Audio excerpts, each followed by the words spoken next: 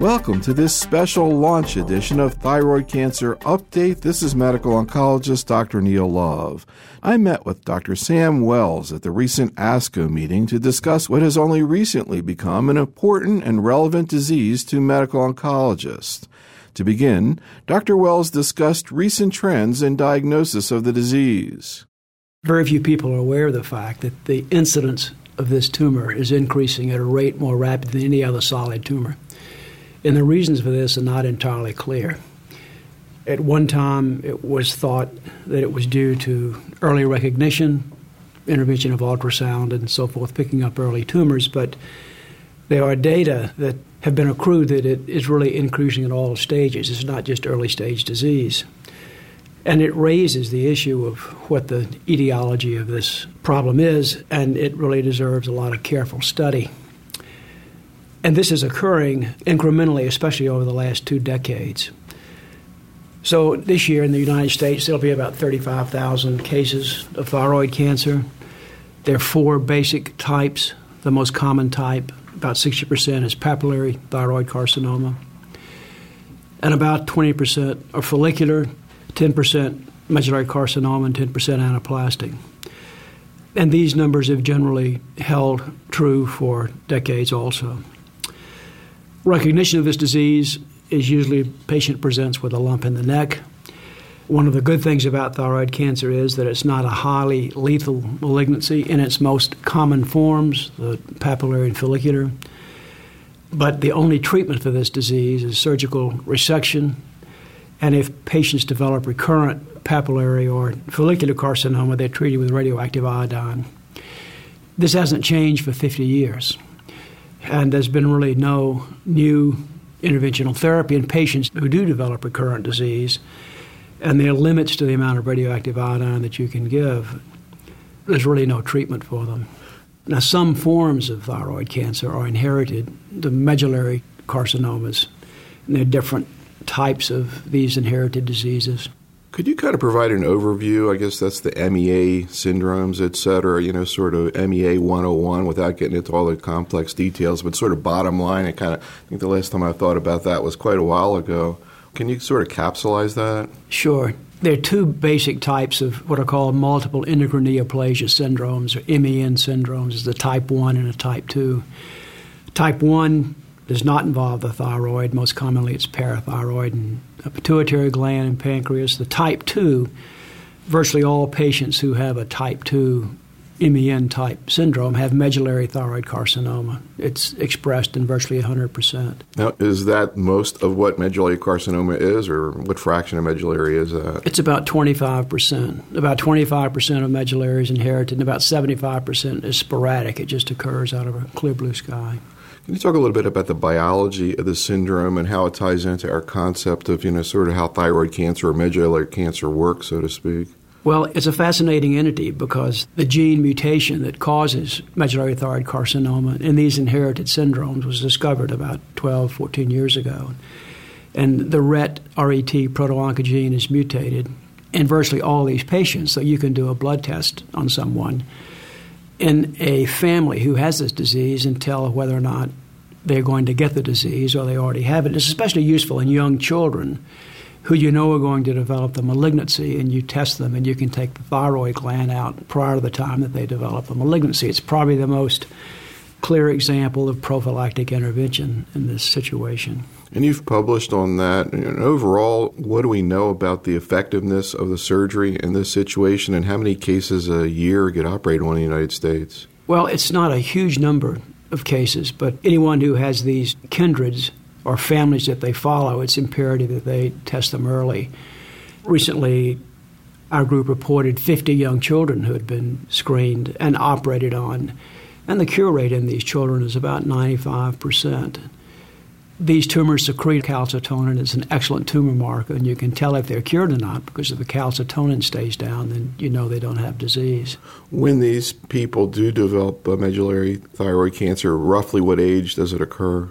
Well, this is also an interesting aspect of the disease, and it depends on where the mutation occurs in the RET gene. In some sites, it can occur very early, 5, 6 years of age. In others, codon mutation might not be highly activating, and the disease doesn't develop until 14, 15, 20 years of age, maybe later. So that there is a great impact of where the mutation occurs in clinical expression of disease. Now, do you see the same mutation in the other medullaries that aren't genetic? You see a mutation in about 40 to 50% of the sporadic, the non-familial medullary carcinomas. And the mutation doesn't occur in every cell in the body like it does with the hereditary syndrome. It only occurs in the thyroid gland. These are called somatic mutations. That's fascinating. It's virtually always the same mutation. It's called codon 918. It is fascinating, and no one knows why this happens, and no one knows why the people who don't have this mutation have exactly the same type tumor histologically. You can't tell them apart. Now, is this RET mutation seen in other cancers?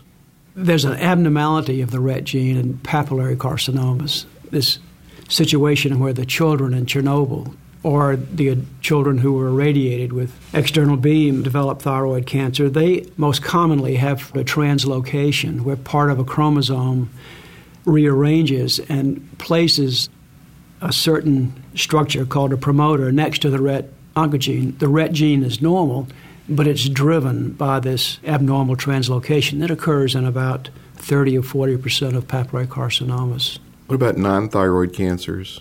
There are no other solid cancers or liquid cancers that the RET proto-oncogene is oncogenic, with the exception of one very rare form of prostate cancer, but this has not been confirmed and is not thought to be the case, actually.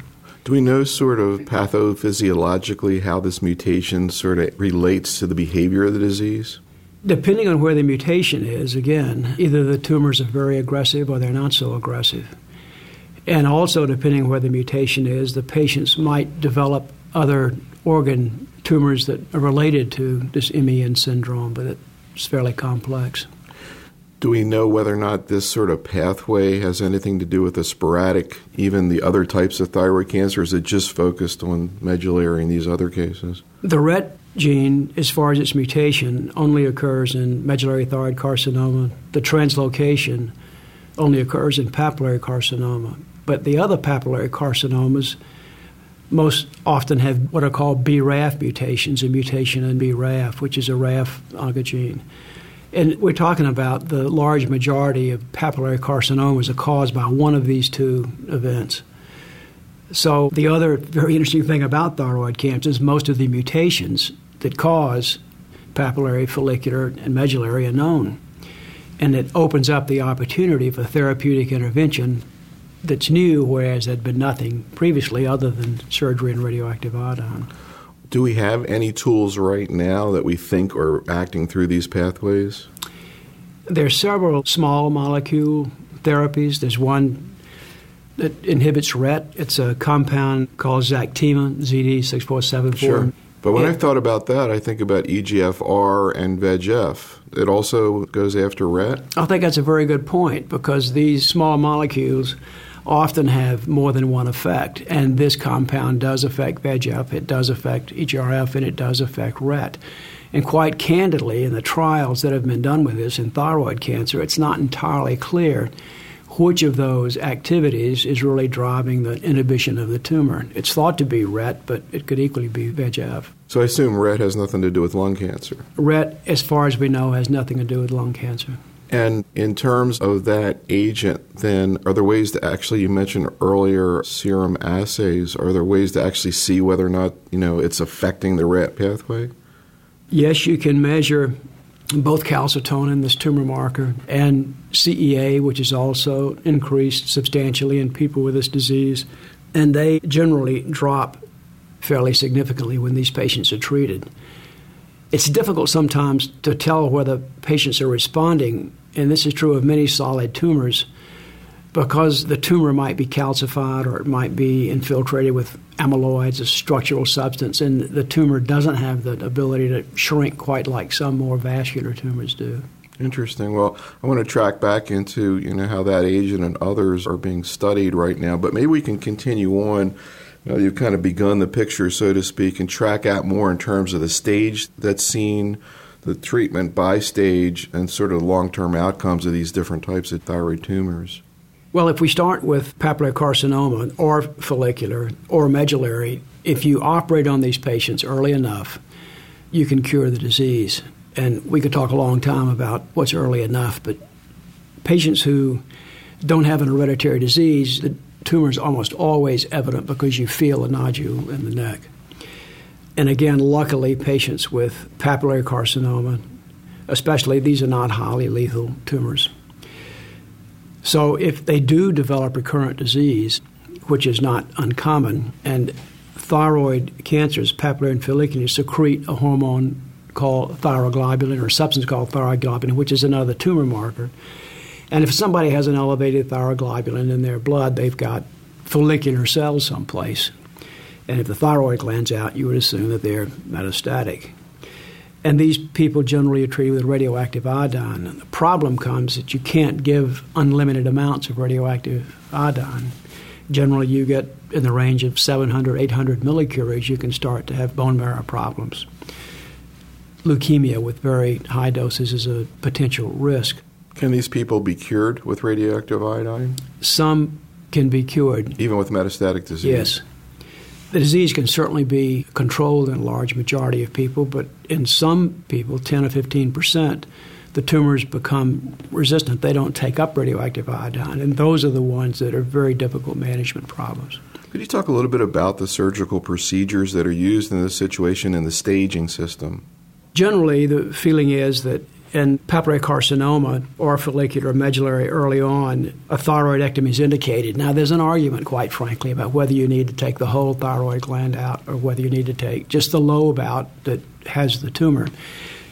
That's an oversimplification, quite candidly, but the thyroid gland is shaped like a butterfly. If you think of that, it's got two lobes, just like the wings of a butterfly. The problem is, in papillary, there's a fairly high incidence of second tumors that occur in the gland. And it's argued that you should take the whole gland out. It's certainly true of medullary of the hereditary type because that always involves both lobes. So generally, I think most people perform a total thyroidectomy. And the staging comes related to the size of the tumor and also whether the lymph nodes are positive or not. How extensive a dissection is generally done? Generally, for patients who have a palpable tumor with no lymph nodes that you can feel in the neck, these are structures where the tumor spreads most commonly. A total thyroidectomy is done, the whole gland's removed, and the lymph nodes in what's called the central zone of the neck, from the top of the neck, the hyoid bone, to the beginning of the thoracic inlet, and laterally out to the carotid vessels. That block of tissue is resected. The problem with doing a total thyroidectomy is you can damage the parathyroid glands, which control calcium in the body, or you can damage the recurrent laryngeal nerves, which supply the voice box. So the surgery is not just an entirely simple, no-risk procedure, and it requires some skill to remove this structure completely. Do most surgeons in community practice have that type of skill, or is this the kind of procedure that ought to be done in a tertiary center? I think a well-trained surgeon in community practice could do this procedure. If they're more complicated situations, extensive lymph node involvement, or if the tumor's growing into the trachea, the windpipe, those really ought to be handled by surgeons who have a great deal of experience with those. What's the staging system, and sort of what fraction of people break into what stage? Generally, the so-called TNM system is used, the tumor node metastatic.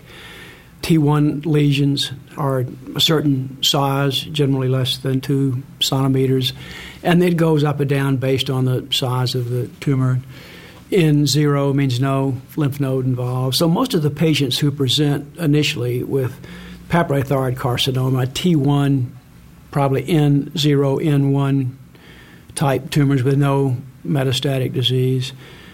And then I say about probably 50, 60% of patients have that. Maybe 10, 20% will have stage 2 with a T2 lesion, N1 or N2. And very rarely you see patients with primary disease being seen for the first time who will have metastatic disease, will present with disease beyond the neck. That's uncommon. Now, do all these patients get post-op radioactive iodine, or just certain of them? Virtually all of them do. And it's not just to destroy any tumor cells, you want to destroy all of the thyroid glands so you can follow these patients accurately. Because theoretically, if you do destroy every follicular cell, you won't have any thyroglobulin in the bloodstream. And it's probably the most effective way to measure these patients. Maybe we can move on then in terms of the patient then who does develop progressive disease in spite of radioactive iodine, and sort of what the options have been in the past and what some of the new options are. Well, there haven't been many options in the past. It's been one of the very difficult things about this disease. I mean, you would have a patient whose thyroid tumor had metastatic disease or locally advanced disease, and there was no uptake, radioactive iodine. Those people would be treated with chemotherapeutic regimens that you might pick for lung or breast or colon. It was somewhat empirical. And as I said, this had been the case for decades, and only recently, with these new mutational pathways becoming evident, that it was realized that there were compounds which would be effective in these patients. And there are several available right now that are in clinical trial as we speak, some of which have shown substantial progress. Could you kind of go through them? You mentioned the one, Zactima. It's ZD6474. Right, ZD6474. Yeah. Could you talk a little bit about specifically what's been seen with some of these agents? Well, we did a phase 2 study of 30 patients, all of whom had hereditary disease because we knew they would have a RET mutation. And these patients all had locally advanced or distant metastatic disease. And the response rate was about 25%. Now, you might hear this and say, well, that's not a very high response rate. These are RECIST criteria, partial remissions. About 60 or 70% of the patients had stable disease. We only had 2 patients develop progressive disease. And this, again, relates to what's the best way to define the endpoints for these types of patients when you're going to treat them. We're seeing more people talk about waterfall plots where you look at what fraction of patients actually had some tumor shrinkage. Did you do that in the study? We did a waterfall plot. If you look at all of the 30 patients who were treated, there were only 2 patients who had progressive disease. We had 7 patients who had greater than 30% decrease in the size of the tumor, but a substantial number who were in the range of, say, 10 to 20% or 25%. Again, these patients had substantial improvement in quality of life and diarrhea decrease and other things, but markers, almost all of them had a greater than 50% decrease in calcitonin. Huh. This is, I think you have to be somewhat careful about this because there's been some evidence that this compound, ZD6474, inhibits secretion of calcitonin.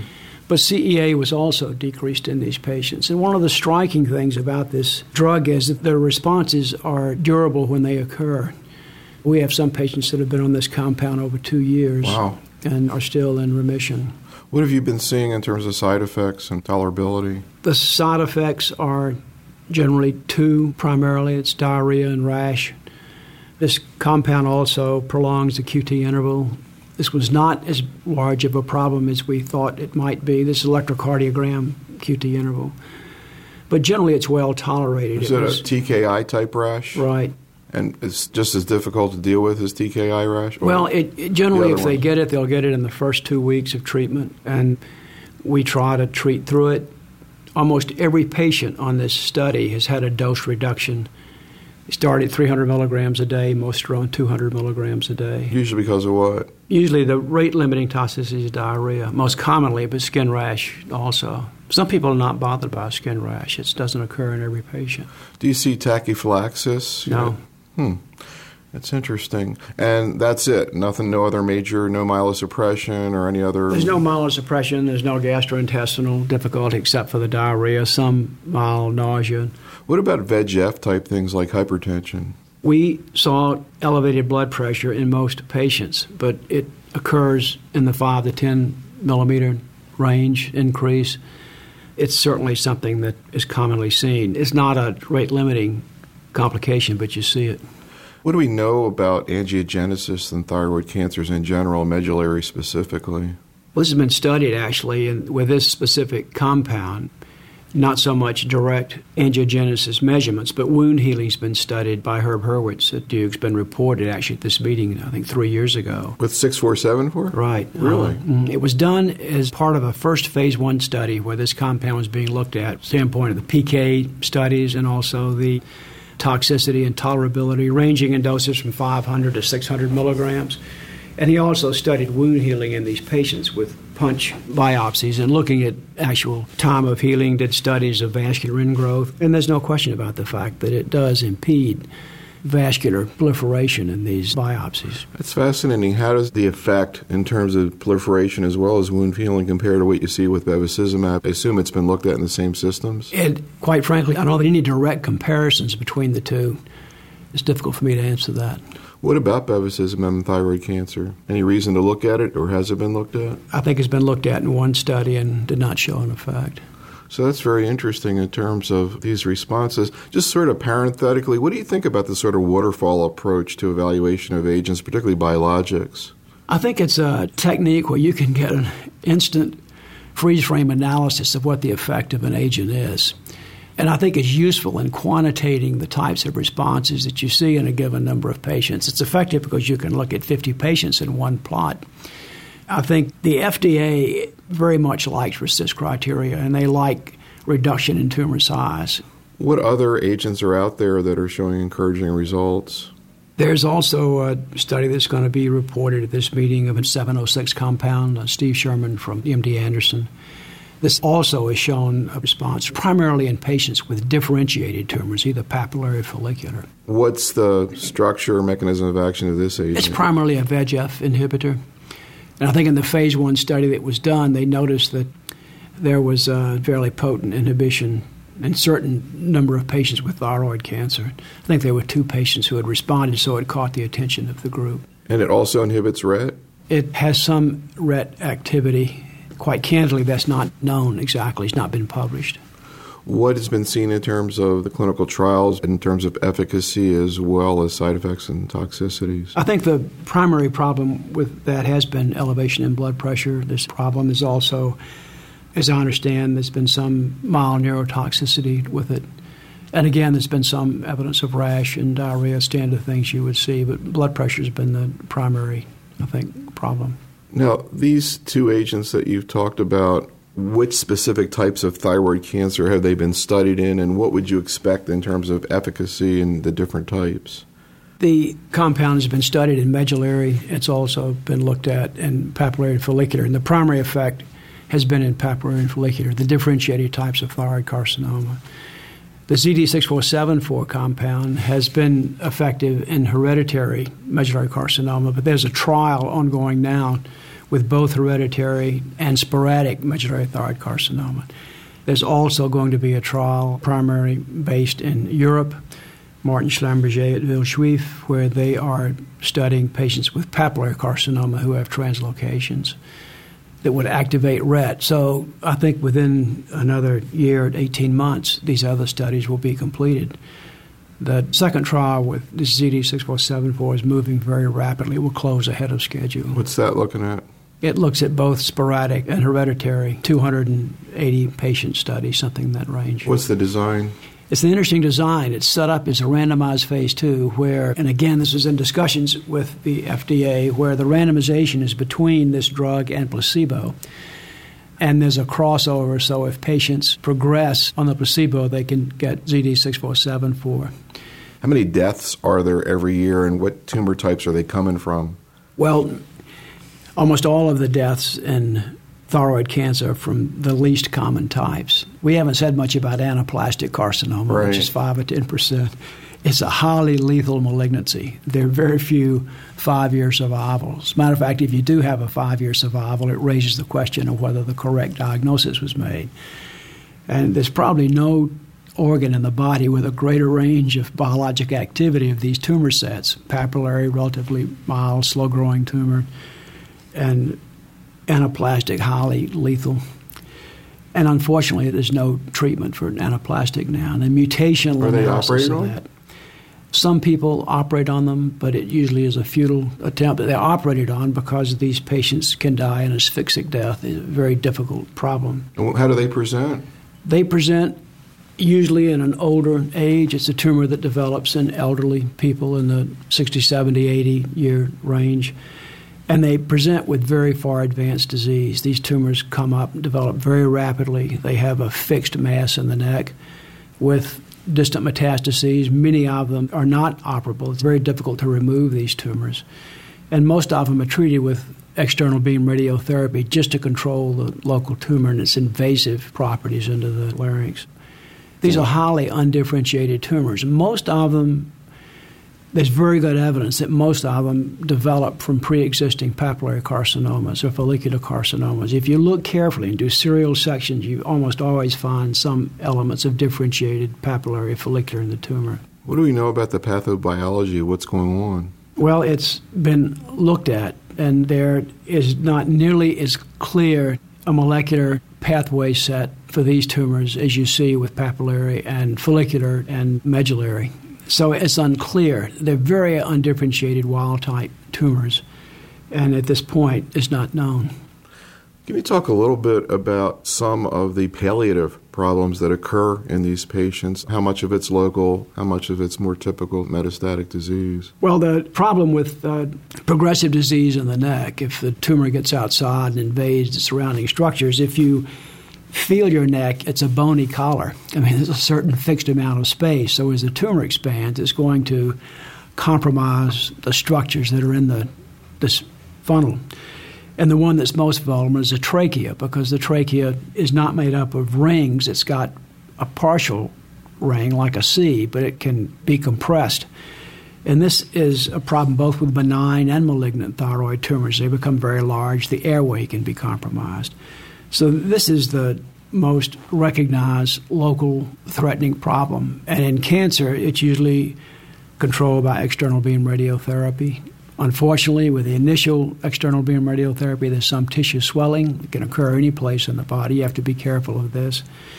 And in some cases, surgical resection of recurrent tumor. But this is not a very graceful way to go about handling these patients. It's not a curative process, but in many of these patients, it can be a procedure that gives substantial relief, especially if they have airway obstruction. The distant metastases usually are to lung with follicular, very commonly to bone, and liver and brain are sites that are down the road. And these are usually treated with radioactive iodine if they take this up. If they don't, you're back in again to this either empirical chemotherapeutic multi-agent approach or selected targeted therapy. And some patients with distant metastatic disease have had fairly dramatic responses to these therapeutic compounds. But again, it's a small percentage of the total number of patients treated. We're in the 25-30% range. So how often do you see people who die of asphyxiation and compression of the trachea or local problems? It's very uncommon with papillary and follicular and medullary. It's a problem in patients with anaplastic. And most of the patients are those with anaplastic, some medullary cases that grow very aggressively.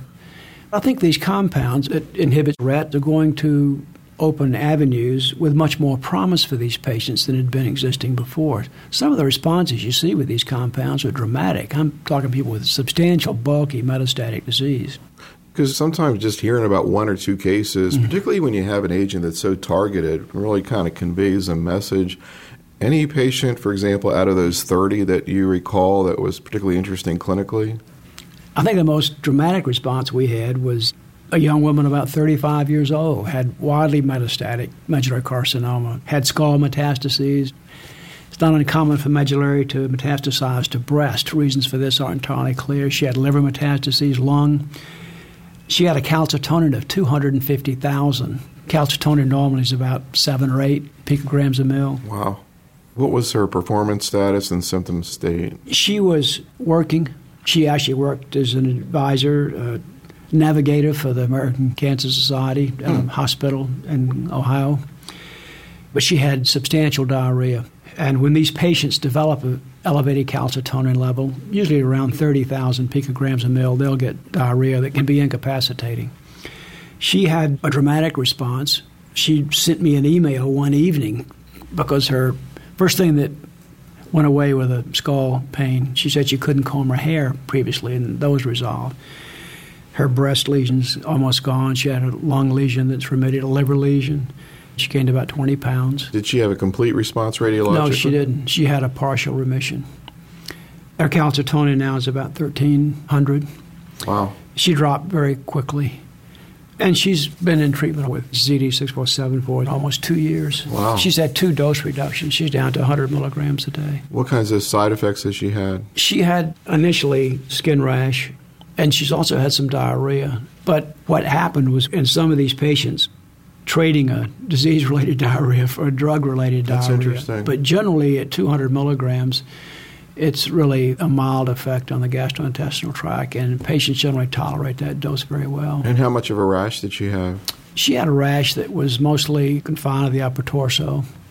Not dramatic. The diarrhea was the major issue for her. Any correlation between either the rash or diarrhea and response that you've seen? We haven't. That's something that we thought we might see, but there hasn't been, either with rash or with diarrhea. No, what kind of rash or diarrhea, if any, does she have now in the lower dose? She has no rash now, and she has minimal diarrhea. She's on 100 milligrams a day. So we're entering a period with some of these patients where if you're going to see late effects of drug toxicity, you might see it. And what are the late effects? I mean, they're RETs expressed in several organ systems, in the kidney, the central nervous system. And I think one of the problems that pharmaceutical industry faces is these new compounds that come out, especially these block metabolic pathways. Are they going to be effects that might not be evident for 2 or 3 years of treatment? Anything in particular that you're concerned about or thinking about? We've been concerned about central nervous system, RETs expressed in cerebellum, for example. We haven't seen patients who've had any instability or change of gait or, motility problems. And that's the primary thing that would be concerning. So far, we haven't seen it. Interesting. I'm just trying to, imagine, there's so many desperate cancer patients out there with situations where we don't have conventional therapy, and I think even oncologists can get discouraged about referring people for, phase 1 or new trials. Well, I think the most dramatic response with these targeted therapies that block pathways that occurred with Brian Druker's work with CML. And I mean, that was almost like something biblical. I don't mean to be corny about this, but you're talking about 90% cytologic remissions, and liquid tumors like that, you don't worry about whether it changes 20 or 30%. You can do a blood count. And those were fairly dramatic responses. And the thing that was so interesting about that disease and about GIST tumors with these compounds is the molecular studies that were done of the tumors when patients went into remission. You could tell why they were failing. They would get new mutations in what's called the activation site of the gene. And I think that's what is so critical with these new compounds. You have to do the correlative science, so to speak, the molecular analysis of the tumors, especially when patients recur, because there's a reason they recur. I mean, there's a molecular reason they recur. And they've developed secondary therapies that block these new mutations, and the rescue effect is remarkable. It's really quite something. What kind of translational work, if any, have you done on the 30 patients in the trial? I'm embarrassed to tell you this, that we did not do any in this first trial. It's somewhat difficult to get tumor in these patients. But in the second trial, we are doing correlative science studies. And we actually have a study that I'm doing in collaboration with some colleagues at the National Cancer Institute. I guess the other issue, too, that on these rare tumors, I mean, so much of clinical research now is getting driven out of industry. There's a reason why there's so many trials on breast, lung, and colon from a pure economic point of view. How do we solve that? That's a very interesting problem, and I think that there's a good and a bad to it. I mean, these are major public health problems if you look at the lung, breast, colon array. But what's happened paradoxically is in thyroid cancer, for example, most of these mutational pathways are known. That's not true of lung. It's true of some breast. It's true of some colon, but not most. So you don't have as targeted approach as you have. Well, here we are sitting with thyroid cancer. We're probably going to skip a couple of steps in going from understanding the molecular analysis to targeted therapy. That's what's happening with these compounds. So of the 30, that story you just told, anybody hears it, they know what happened. How many of those 30 patients had not necessarily such a dramatic response, but, if you present each one of those 30 to me or an oncologist, how many of those would we say, that patient definitely had some kind of positive impact? I would say if you take the patients who had, quote, stable disease, end of quote, and patients who had objective remissions measured by a reduction in tumor size, we're talking about 70-80% of these patients. I think this is going to be a medical oncology problem, quite frankly. I think whatever compound in the form of targeted therapy, whether you have Gleevec or agents, they're relatively easy to give. You're talking about a pill a day. And one thing that medical oncologists have is an infrastructure set up to deal with this. Right. They have data managers and nurse clinicians, and we talk about these things like they're terms, but they're so critical to the evaluation and managing these patients who are on a clinical study.